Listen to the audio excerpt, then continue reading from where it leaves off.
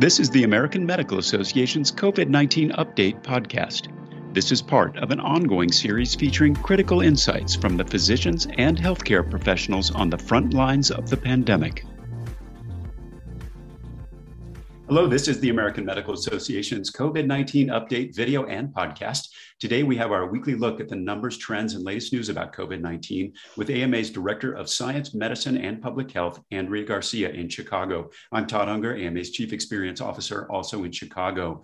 Andrea, President Biden saying basically losing patience. Big headlines last week were about the big push on vaccine mandates. Can you give us more details about that?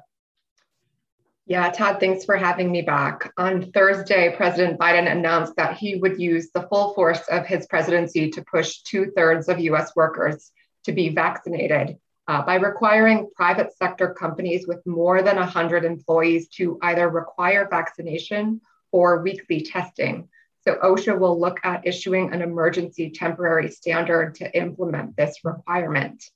He also moved to mandate vaccines for healthcare workers in most settings that receive Medicare or Medicaid reimbursement.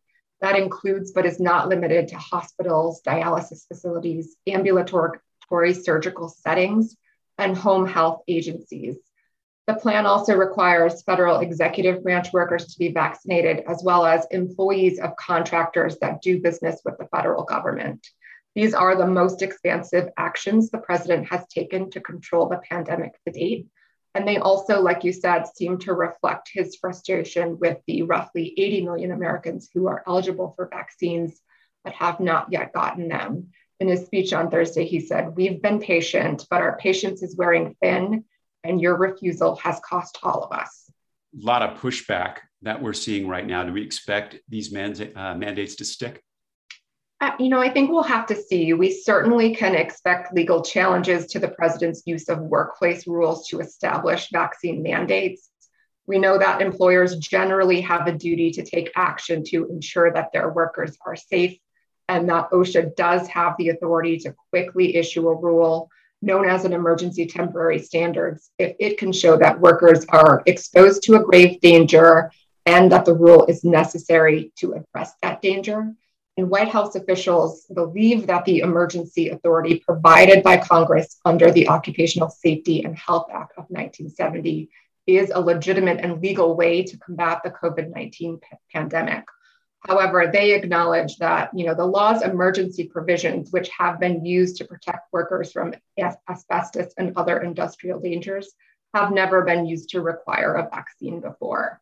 On Friday morning, we heard President Biden respond to threats of lawsuits from those who are opposed to the plan, saying, "Have at it." I say, have at it. That is a pretty strong statement coming back from that.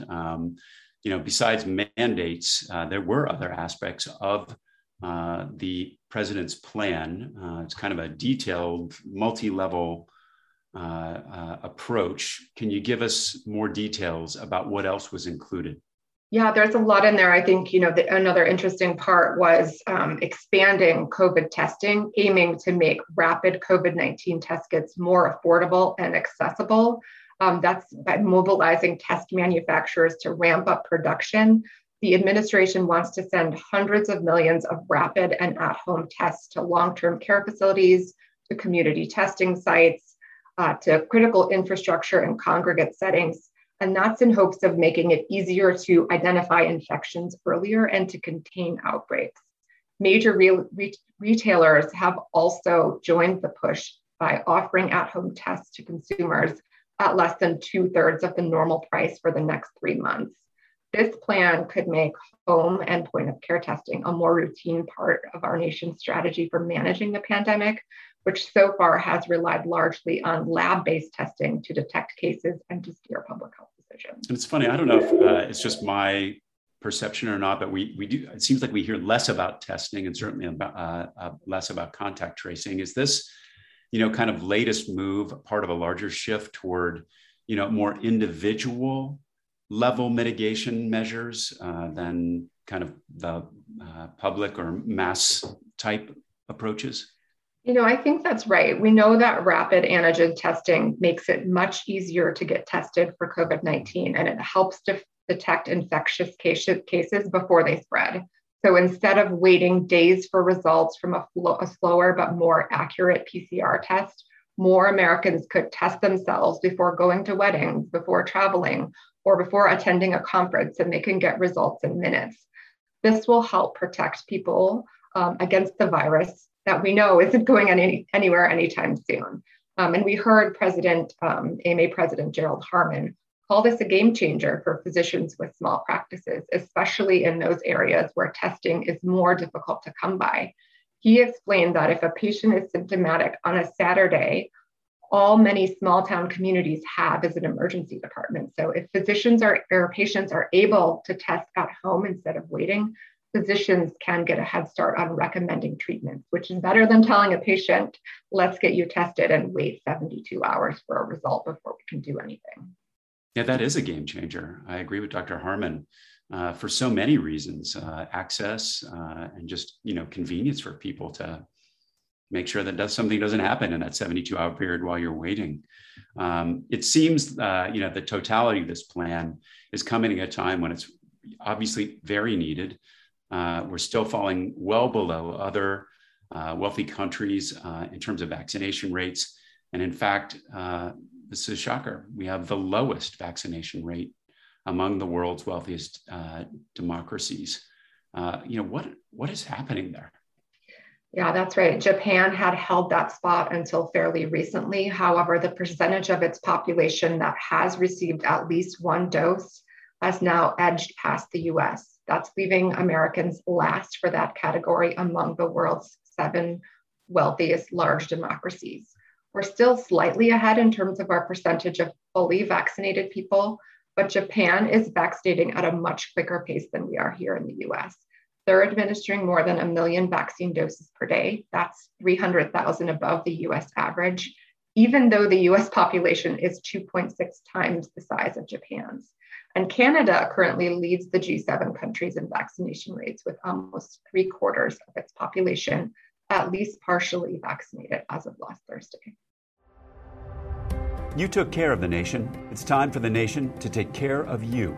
The AMA stood by America's physicians and patients during the pandemic, and we're not stopping there. We're fixing prior authorization, leading the charge on Medicare payment reform, supporting telehealth, fighting scope creep, and reducing physician burnout. It's time to rebuild, and the AMA is ready. To learn more about the AMA Recovery Plan for America's Physicians, go to ama-assn.org/time to rebuild.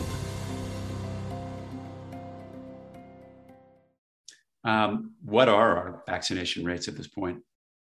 Yeah, so 209.4 million people, or 63.1%, have received at least one dose of a COVID vaccine, including 178.7 million people, or 53.8%, who've been fully vaccinated. The CDC is also reporting more than 1.78 million fully vaccinated people have received that additional dose that was authorized August 13th for people with weakened immune systems. And more proof that the vaccines work.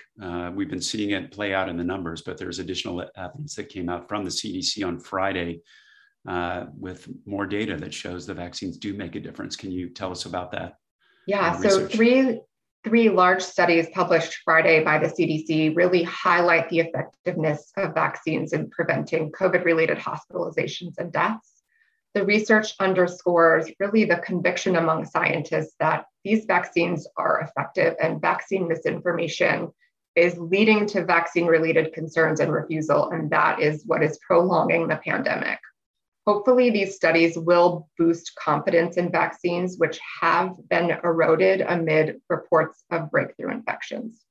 So the cumulative data have made it clear that the nation cannot hope to end the pandemic with 37% of Americans not having received a single dose of COVID-19 vaccine.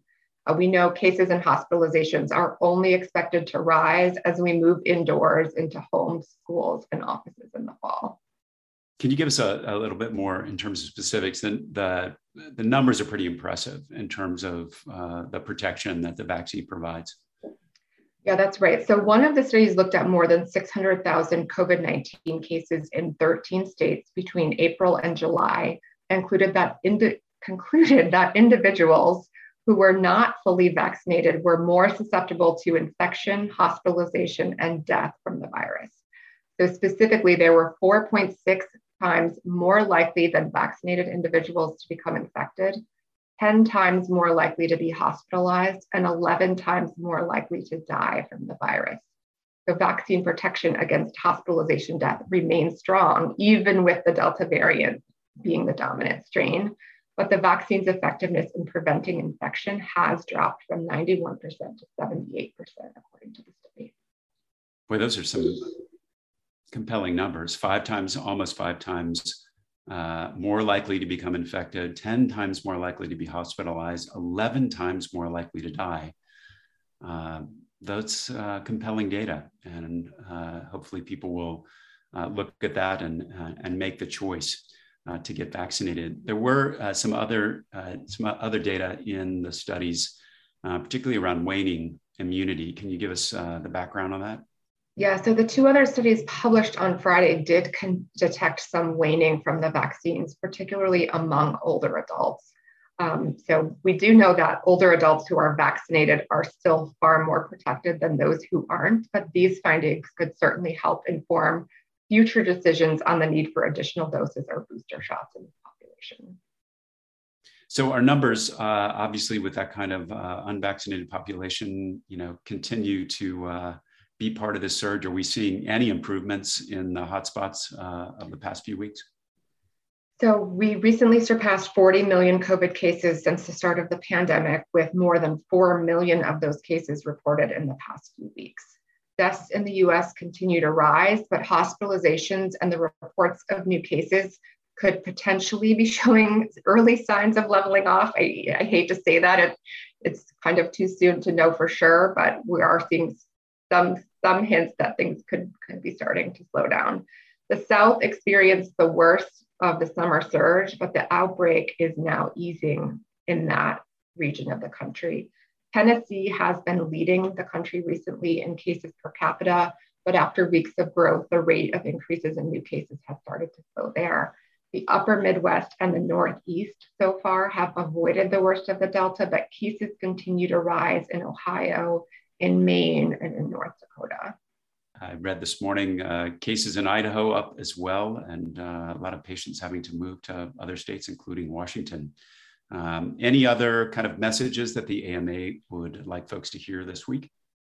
So this week, I would just note that following the release of Biden's more aggressive plan to get the pandemic under control, the AMA issued a press release that stated, with the rapid rise of the SARS-CoV-2 Delta variant, the alarming increase in COVID-19 related deaths and hospitalizations, and our health systems and physicians stretched thin, the AMA is pleased by the administration's significant efforts to help get this pandemic under control.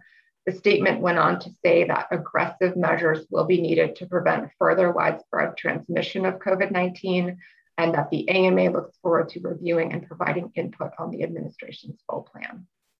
Thanks so much, Andrea, for being with us this week and for your update. We'll be back soon with another COVID-19 segment. In the meantime, for additional resources on COVID-19, visit ama-assn.org/COVID-19. Thanks for joining us. Take care.